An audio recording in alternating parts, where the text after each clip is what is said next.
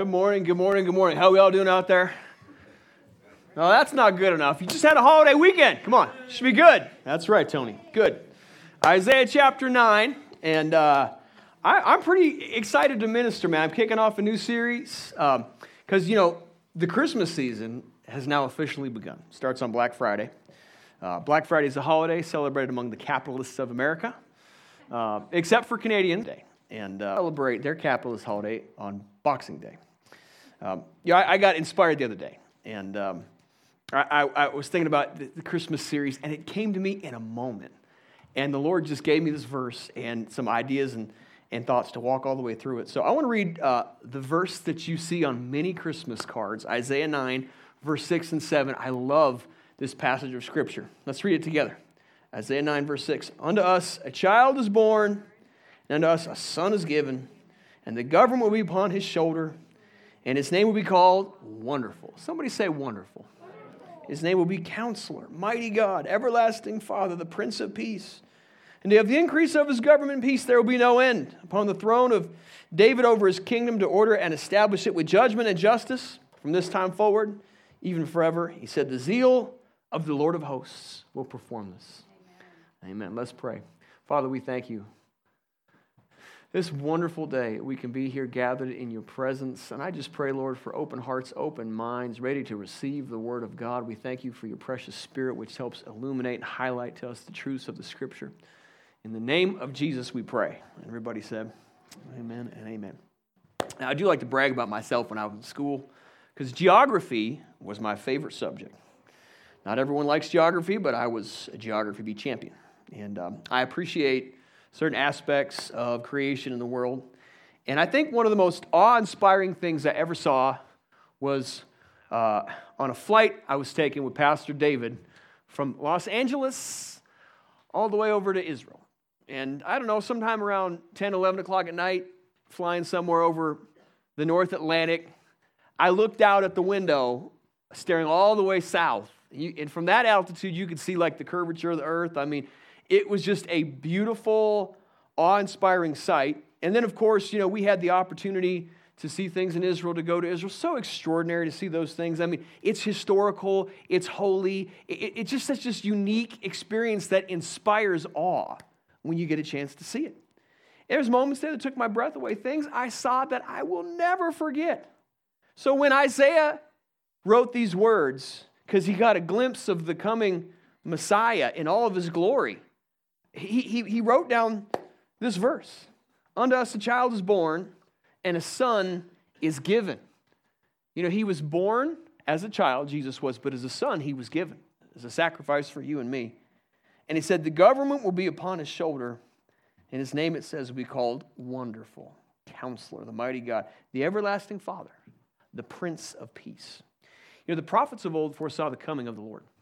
And Isaiah, who is often referred to as the Prince of the Prophets, because he wrote in such poetic prose, which I personally appreciate.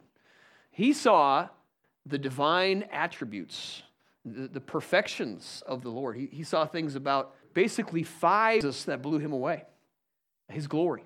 And when you read that verse, what you see are basically five elements of his nature that are going to form sort of the central part of what I want to communicate in this series. That he's wonderful, he's a counselor, he's the mighty God, and all these things are a part of his divine nature. They reveal who he is. So we could say that this is going to be a study in Christology. Christology is the study of Jesus. It's the study of Christ. He is, after all, the reason for the season. And what we get to identify are these beautiful attributes of his nature, what makes him amazing, holy, wonderful, all these things, they're comprised in it. So I want to talk to you this morning and ask that question. What is it that makes Jesus so holy, and so wonderful, so amazing? And I could have gone a number of different directions about this morning, man. I was asking myself that question. Where can I find a passage of Scripture that would highlight what makes him so wonderful? And I could talk about his glory. We could talk about his majesty. I mean, there's so many things that you could highlight. But would the Lord direct me over to the 111th Psalm? I'd never been there before studying this out, but it just came to me. So I'd like us to go to Psalm 111. And I want to answer the question, man. I like to stick with Scripture. I like to teach directly out of the Bible and answer the question, what is it that makes him wonderful? There's an innumerable number of things, but what I want to highlight and show you this morning is just some thoughts that reveal this wonderful nature to the God that we serve. It says in the 4th verse, let's look at verse 4. He has made his wonderful works to be remembered. I looked this up in other translations, other passages, and it uses the word wonderful, which is an awe-inspiring thing. It tells us that his works should be studied by people who appreciate them and take pleasure in them, that they're honorable and glorious.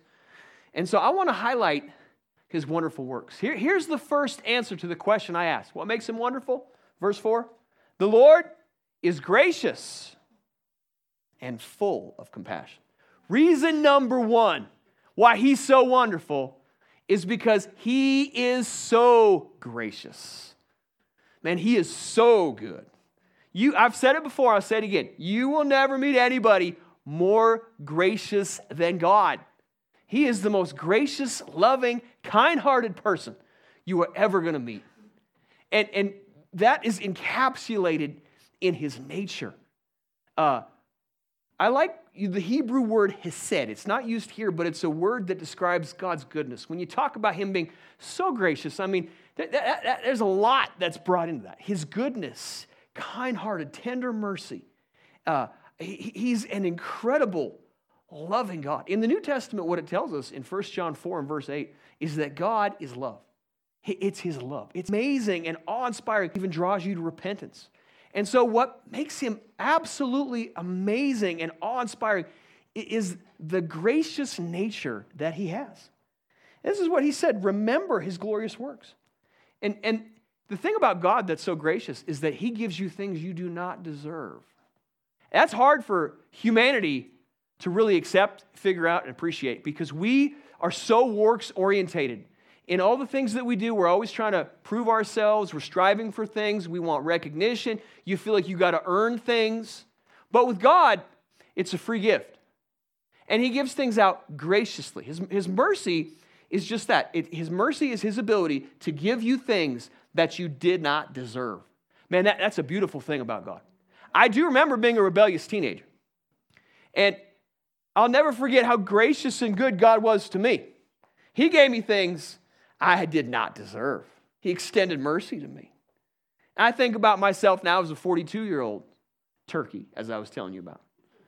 And I still see certain characteristics that remind me of my rebellious teenage years, if I could be honest. That's called the human nature.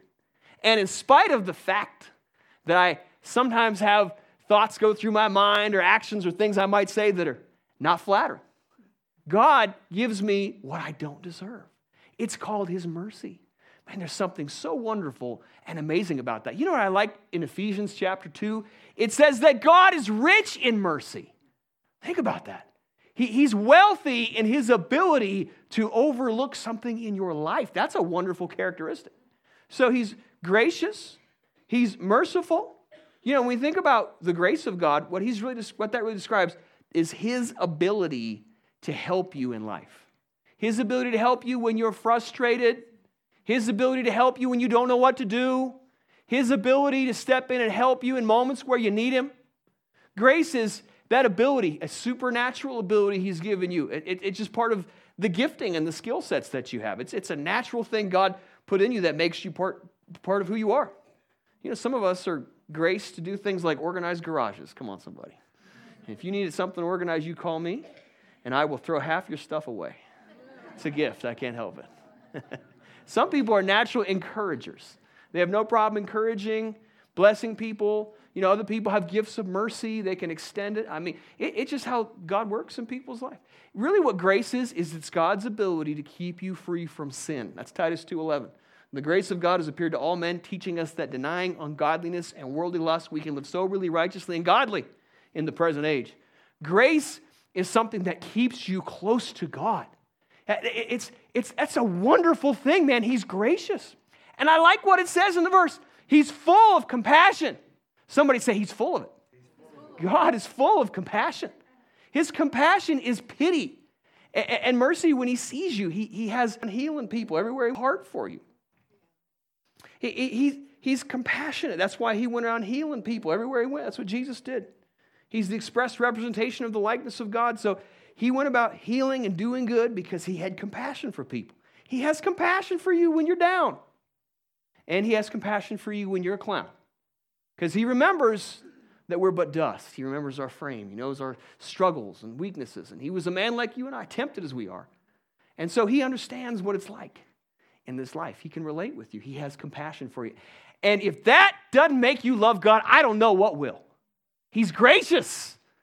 Man, he's so wonderful. And it's insulting to arrogant people who think they can earn and achieve things with God.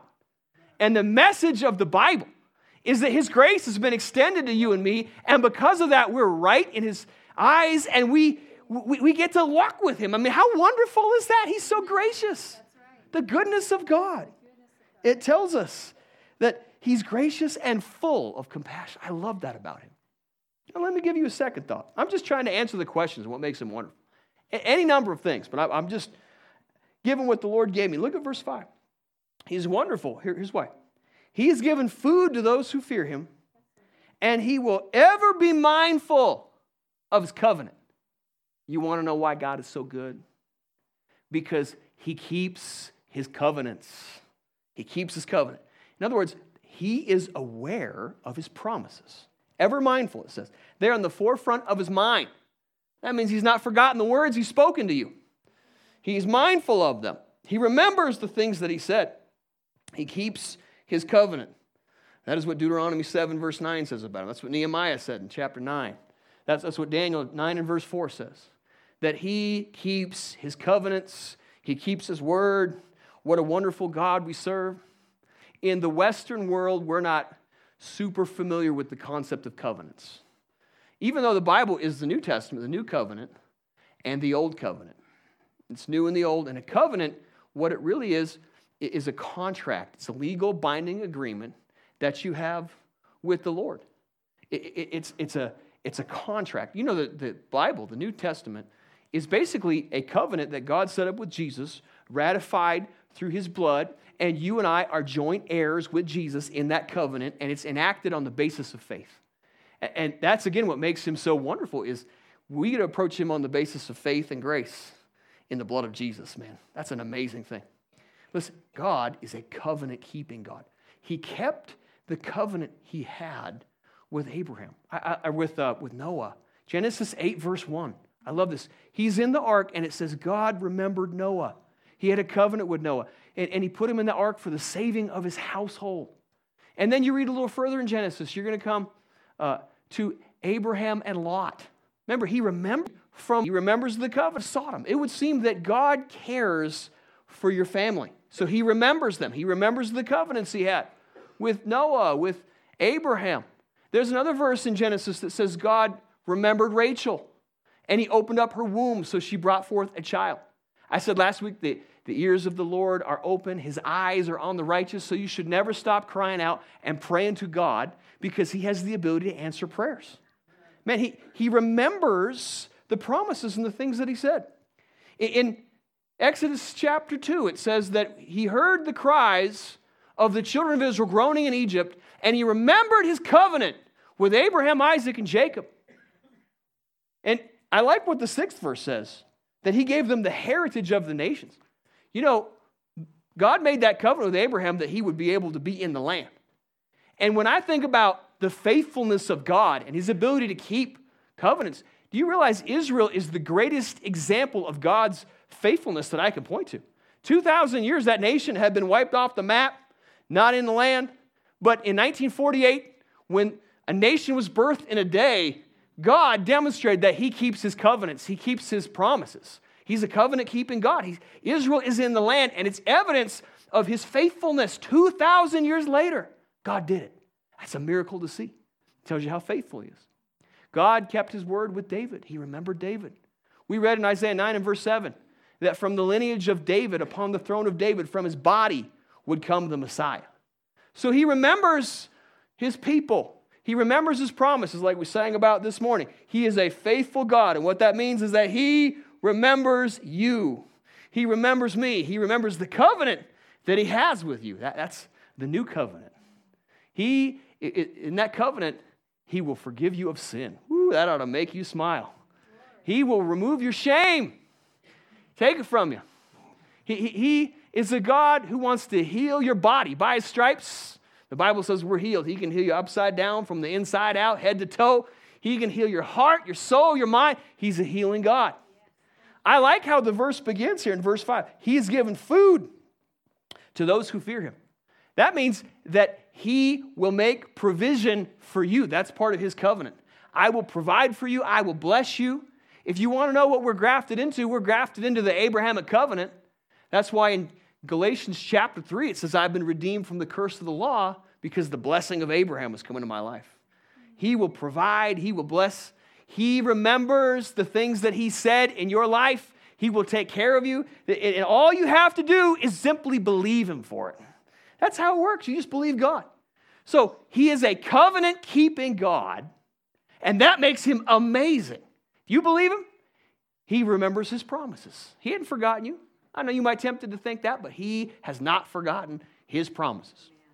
Now, let me give you another thought that just makes him so wonderful. Here's why I want to serve and worship him. Look at verse 7. He said, the works of his hands are verity. That means they're true. They're true and just. And Scripture says his precepts are sure. This is why I love God. This is what blows my mind. He's along the same lines. He keeps his covenants, but he is also very reliable. This is the reality of who Jesus is. He's reliable. And you can depend upon him. He's there when you need him. I think about some things the Bible says about him. It says he's not a man that he can lie. It tells us that he's incapable of lying. It's Titus 1 and verse 2. God cannot lie. And it tells us that in 1 John 1:5, he dwells, there's no darkness in him. And James says that he dwells in unapproachable light, which means he is the essence of truth. Everything he says is sure. What he says is going to take place. He is very, very reliable in life. Faithful and true, fair, equitable, just. That's what he does. And so when I think about times when I need him, he shows up, man. Dependable, reliable. I mean, think about all the moments in life when you've needed him. Like when you get confused, when you don't know what to do, when you feel like you're at a place where I don't know what the next steps are, I have questions in life. He shows up. He's reliable. First of all, you can go to his word and get an answer for something. The entrance of his word gives light. There's always an answer in the Scripture. Sometimes it's a real simple, practical thing. You read it at face value. Things like forgiving your neighbor. When you forgive someone, man, it takes a load off of you. That's just straight in the Bible. Sometimes, though, it's a rhema word from the Lord. He quickens you when you come across a verse and it gives you an answer for something. So when you need an answer, you can rely on his word. You can depend on it. Sometimes it's the Holy Spirit working it. Because, the Scripture said you don't know how to pray as you ought, but the Spirit himself makes intercession. So a lot of times I don't know what to do. I will pray in the Spirit, pray in tongues. And I can't tell you how many times I have got a simple answer doing that. Like wisdom came to me. The Bible says that when you ask for wisdom, he will give you wisdom liberally, abundantly. And that's how I deal with problems around Christmas with my wife, because I need a lot of wisdom to handle these tricky times. And he'll give me wisdom. A lot of the wisdom means just don't say nothing, just smile and nod. Amen. He gives you wisdom with children. Abundant wisdom. I mean, whatever you need, he's right there. You can get it from a scripture. You can get it from the Holy Spirit. You can ask him for wisdom, and he will impress you with wisdom. Man, he's reliable. When you are not just confused, but maybe when you're in a struggle, you're in a storm, and it just feels like the winds are working against you. Man, I've had this happen to me. I'll be, frustrated. I might feel like I've got some tension inside myself, and I have felt it's like almost like a storm front, or like the Chinook winds. Anyone know what the Chinook winds are here in Montana? All of a sudden it gets warm, and I can feel the Holy Spirit blowing through my emotions like those Chinook winds thawing things. And it's like the seasons change just right there. That is his ability to be reliable, dependable, faithful, show up in your life, help you navigate moments when you're frustrated. He will help you. He's reliable when you're weak. That's when he becomes strong. It's amazing what happens when I found that the most effective prayers I can pray are often when I just acknowledge, Lord, I need some help right here. I feel a little weak. I don't know what to do. And it's like, man, he, one way or the other, manages to help me get through that. He's reliable. He's reliable when you least expect it. That I found that God will quicken me, speak to me, deposit something in me when I'm not even thinking about it. Like Elizabeth says, washing the dishes. God will say something to her. Give her a little, insight about something. Out of the blue, like you weren't thinking about it. Vacuuming the floor.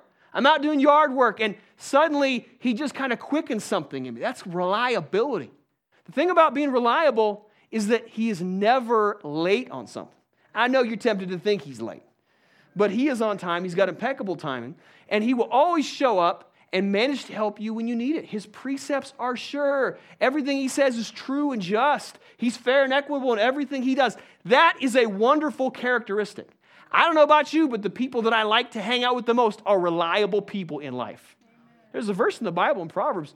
It says, confidence in an unfaithful man is like a bad tooth or a dislocated foot, like you're hobbling around. You can't depend on him. You can't put pressure on him. But God is a God you can put pressure on. He will come through. He can stand up to it. He is reliable. You ever experienced that? Yeah. Amen and amen. All right, number 4. Here is a fourth thought on why he is so wonderful. All right, verse number 9.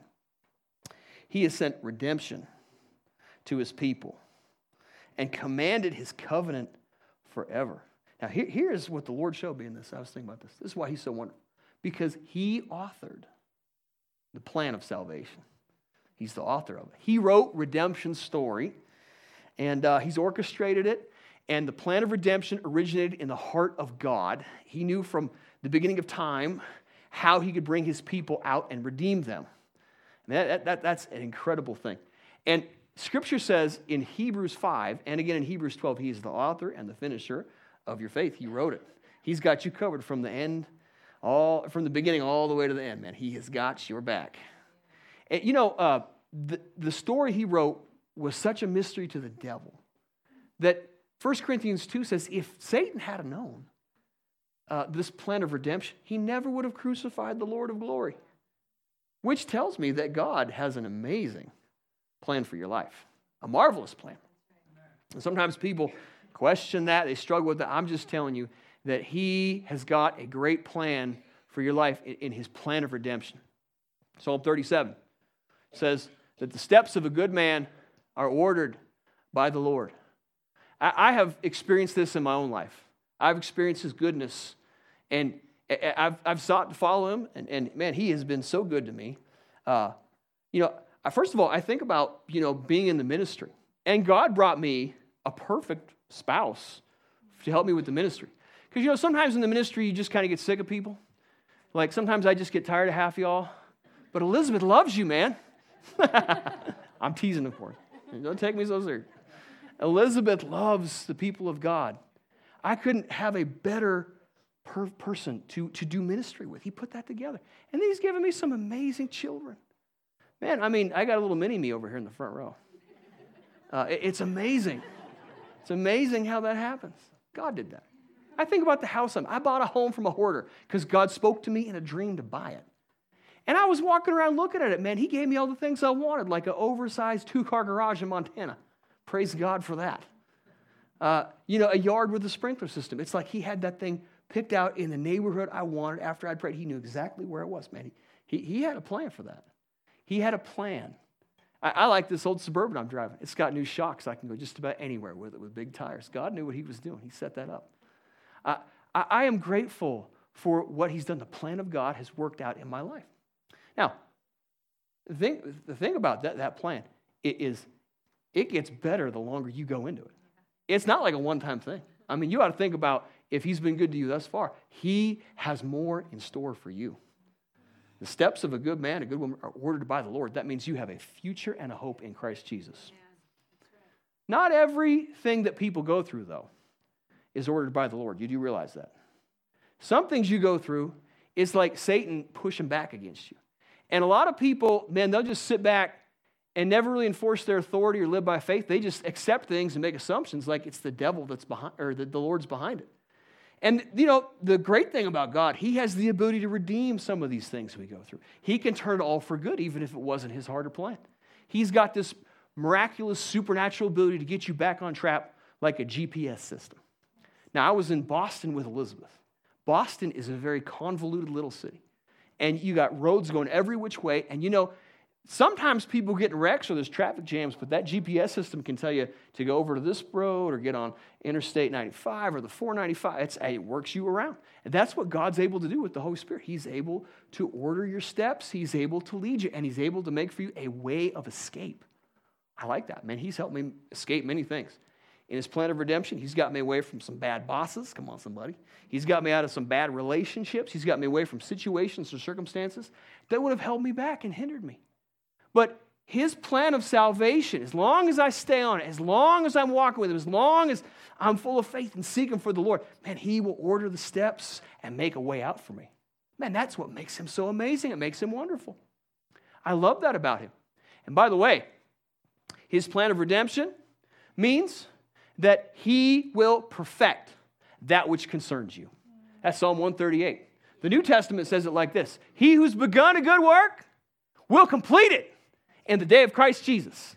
What that means is that God is always at work in your life, cutting off little branches that are not bearing any fruit. He is working to perfect you, conforming you into his image, and that is a huge part of what he does. He's transforming you from glory to glory to glory by the Spirit of the Lord. So he takes those nasty little attitudes you might have about Christmas, and he cuts them off. He works things in your heart. He works things in your life. Attitudes, problems, frustrations, things that don't bear fruit, things you have no business being part of.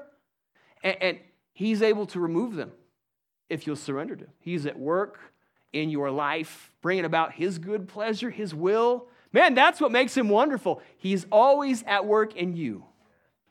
That's part of his plan of redemption. He wrote your story. And he who's begun it is going to complete that story. Let me give you my last thought here. In verse number 9 again. He sent redemption to his people. He's commanded his covenant forever. And it says, Lord's the beginning of wisdom and good understanding of all those who do his commandments. Let's talk about a fifth reason why he is so wonderful. And it's because his name is hallowed. Here's the English word, the English theological word we could use, sacrosanct. Set apart, you belong to God, holy and awesome. You know, when the writers wrote the Bible, the rabbis wouldn't even use the vowels in the name of Jehovah because they wanted to treat him as if he was holy. So they spelled Jehovah YHVH because they were in an attempt to be reverent with him. That's how you have to approach him. He requires reverence to understand who he is. You know, when the angel Gabriel appeared to Mary, all she could say was, holy is your name. What do you say? She just says holy. It's a holy thing. Now, I'm going to step out on a little limb. And I'm going to tell you that I think we live in a society that's lost sight of the fear of God. You want to change my mind on that? Listen, man, it's like we have people, we have so overemphasized God's love and his goodness that we've lost sight about the fact that he's a holy God. I found out that when the Bible describes God, it uses the word holy a couple hundred times in the New Testament, and it talks about his love a handful of times. He is a holy God. His holiness is what demands a verdict. Do you know his holiness is the theological grounds that we can base doctrines on, like eternal damnation, separation from God, the doctrine of hell? It comes from the holy nature of who he is. See, he's a holy God. And as a holy God, it means I'm going to live for him. I want to live for him righteously. I don't want to get caught up in sin.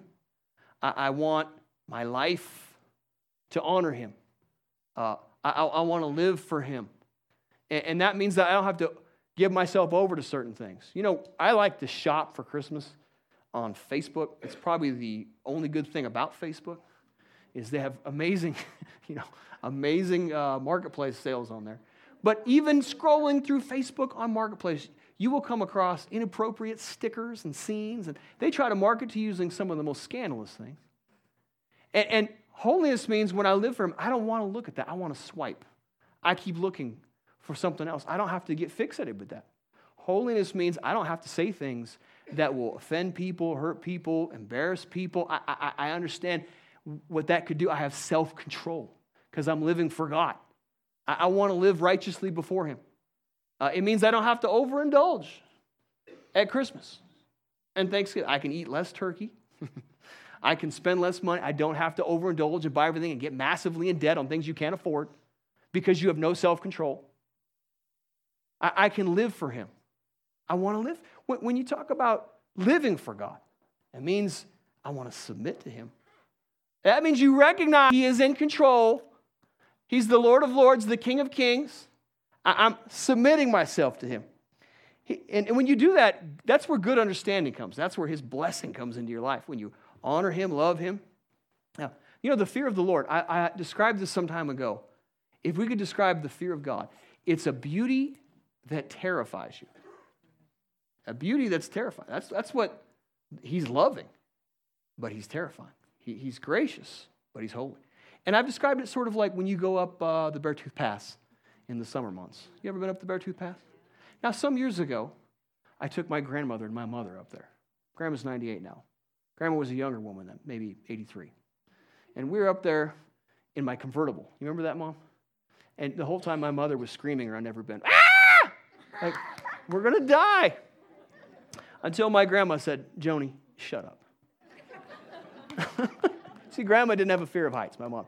Now, some people, they don't have a fear of God. It's like they just kind of go through without any thought of like, I want to live for him. I want to submit to him. I'm telling you, he is hallowed. And he requires that. Think about the last verse here. His praise endures forever. So the reason why we worship him is because that's what he requires. And if you ever did get a sight of who he is, just catch a glimpse of him in his glory, you would be like Isaiah was, a man who's undone. And he hit the floor when he saw the Lord lifted high as the King of Kings. I'm telling you, worship is more than some light show like at a concert where we put like smoke in the air so people can feel like they're having a holy experience. Holiness is when you really get a glimpse of your need for God and how powerful he is and the fact that he saved you and the sacrifice that he made and who he is will make you want to surrender to him. That's holiness. This is the beautiful thing about God that makes him wonderful. He loves you and he's gracious, but he's holy and fearful. Woo, that's a God that's almost too hot to handle, man. He's big. He encompasses everything. His holy nature is amazing, and it makes me want to love him and serve him more. Amen? Now, I remember I was on another plane ride one time. We were flying out of London, Heathrow, and I was flying back to Denver. Over Greenland, I looked out, and man, it was just so beautiful, but it gave me this terrifying thought, like, you feel so small, and out there in Greenland, you could end up dead. It's beautiful to look at, but you don't want to live there. You freeze to death. Beautiful, but terrifying. Man, there's something about his wonderful nature that I love so much. Now, the wonderful nature of the Lord. Now, maybe, as we said last week, you've never tasted of God's goodness, and you question his graciousness in your life. I know people like that all the time. If they question, if God is good, why did this happen? And I'm just telling you, all it takes is to believe God that he'll be there with you. And he will see you through the end. All you have to do is say, Lord, I believe that you're here with me. You'll see me through it. If you know his word and you understand his will, he will bring it through you. And all it takes is a little struggle and trial sometimes to understand how good and faithful God's been to you. Because sometimes people struggle with that. They don't appreciate how gracious he is. Man, he's good like that. Or a lot of times people think, they really do think this, that God has forgotten about them. Like, they're holding on to a promise they feel God gave them, and then somehow it's like they think he forgot that he said that. They think about him as if, he can be questioned, as if his faithfulness will not endure to 1,000 generations. Maybe you feel that way. Maybe you feel like, he's been good some ways, but not every way. And I'm just here to tell you this morning, man, he's so good. He's so wonderful. He's so faithful. He's so kind. He's so reliable in your life. And I want to pray that over you. Anyone ever have those questions sometimes you think, man, I don't know. But God will be there right there for you. So let's pray. Lord, I just thank you this morning I want to pray the spirit of wisdom and revelation and the knowledge of Him, that the eyes of your understanding will be enlightened to the hope of the call and the riches of the glory of God and our inheritance in the saints. I pray that verse in Ephesians over the people of God. I pray eyes to open. Like Isaiah, God, give us a glimpse of your glory. I pray, Lord, I pray that as people are just sleeping at night, they might even have dreams about you on your throne. I pray, Lord, in moments where we're just going through our day, just catch a glimpse of you by the Holy Spirit and who you are, the bigness, the reality, the fearfulness, the awesomeness of who you are. I pray you make it a revelation of people's hearts and minds. Make it real to us, Lord. We want to see you, Lord. Woo, I pray, Lord, I pray we just catch a glimpse of it and see it in the name of Jesus. You better be careful, man, if you want to pray that with me. He might show up and shock you. But maybe that's what you need to get you out of some lethargy. Just a glimpse of who He is, His awesome nature, how good He is. You all believe that? He's good. He's wonderful. You know what's not so wonderful? Black Friday shopping. Now, I came into work early. I like to get up and get down here. I was going by Kohl's at like 6 in the morning. And there were shoppers everywhere. I heard it got worse by noon. But I'll tell you what, I did find the best Black Friday sale you ever have seen. You know what that was? That Jesus paid it all. He paid it all on that Friday. Purchased your redemption, paid for you to walk with Him. I mean, He totally took care of that sale and gave you a free gift if you're willing to receive it. And so I just want to give you the opportunity, every head bowed, every eye closed. If you have never received Jesus as your Savior, the price has been paid. This is a limited time offer. Salvation doesn't go forever. And if that's you and you need to get right with the Lord, I want to have you put a hand up. I want to pray over you. Because it will bring you into His kingdom. Let's pray that. Say, Jesus, save me. I'm a sinner. Show me your glory. And I receive you. In Jesus' name. Simple prayer. Doesn't take much. All it takes is sincerity on your part and appreciation for what He's done for you. Man, God is so good, isn't He? I feel His wonderful nature. Now, let's stand up. I want to thank you for coming out to the house of God. Great to have you out here this day. If you want prayer, we're here to pray with you. I want you to know that we value you, we love you, we bless you. And I want to challenge you in the holiday season here. Invite someone out to church, man. We'll be here on Christmas Eve. It's going to be a great time. We always pack the place out. So much fun to be with you. If you want prayer, we're here for you. And if you need to get your kids, you can be dismissed. Great to have you out. I do feel the Lord here with us. So if you want prayer, man, we would love to pray with you. I do my best prophesying and praying for people in foyers and at altars. So love you very much. We will catch you all next Sunday. It's great to have you out with us. We love you.